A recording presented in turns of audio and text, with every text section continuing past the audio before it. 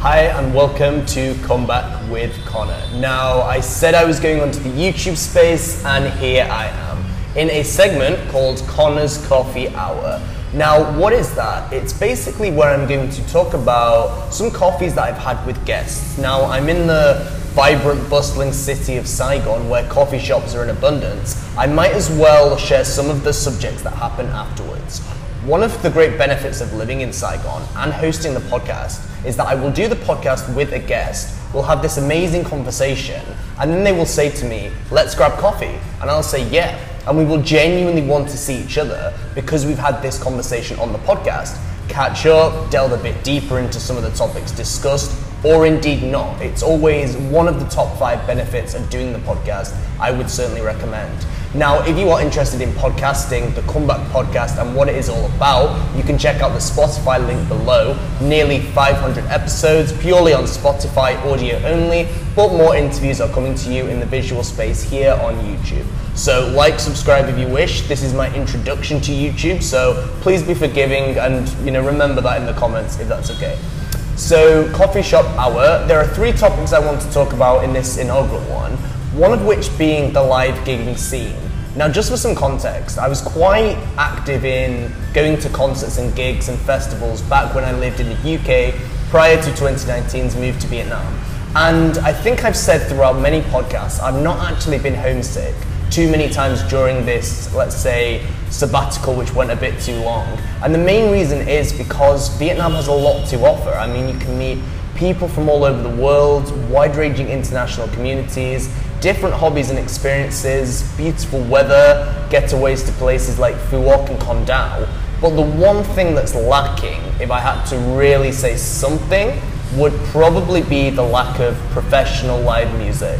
Now, that changed in Saigon last week when we had Jack White from the White Stripes coming to play his first show in Vietnam as part of his tour.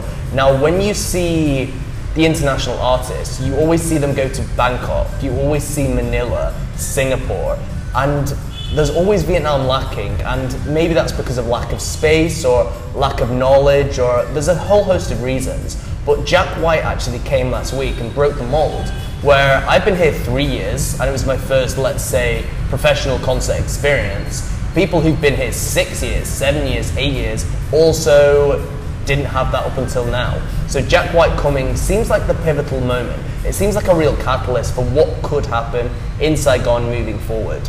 And just my thoughts on the gig in general, it was absolutely outstanding. Just having this professional musician such as Jack absolutely blow everyone away. Just with his band, his performance, his energy, and just seeing a whole expat crowd exploding as a result.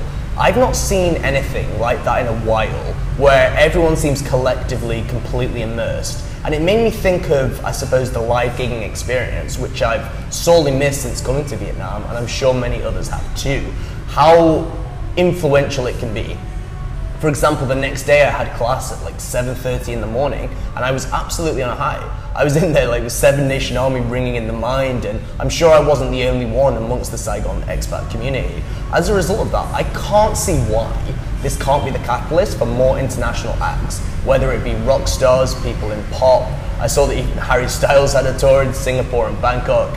Bring it to Vietnam, because the venue, the organizers, everyone who came together to make this show great really delivered, and it was an absolute roaring success. And I don't think I'm the only person who would say this. So that's my ultimate thoughts on like the Jack White experience, and I hope there's more to come. Shout out to Loud Minority and everybody who helped that happen. Number 2 is a coffee talk I had with a guest. Now, we range between deep life conversations, podcast and business, and football. And I think that's the perfect mix, to be honest with you, because I can happily do the deep stuff, I can happily do the business, excuse me, but I also do enjoy the football side of things, especially coming up to the Football World Cup. So as a result of this, we were talking about one of the most high-profile players, Harry Maguire. Now, as a Manchester United and England fan, Harry Maguire is a divisive figure, especially for me.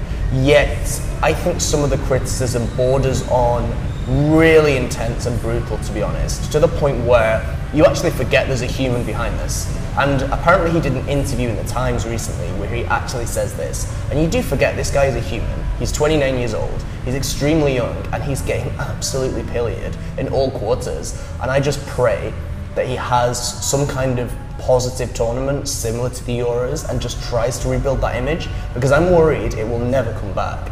And I say this as somebody who literally hosts a podcast called The Comeback and talks about comebacks constantly. And I pray, and I seriously pray, Harry Maguire makes one of the biggest comebacks possible in either leading England towards the trophy, which nearly happened 18 months ago, or stepping up the game for Manchester United.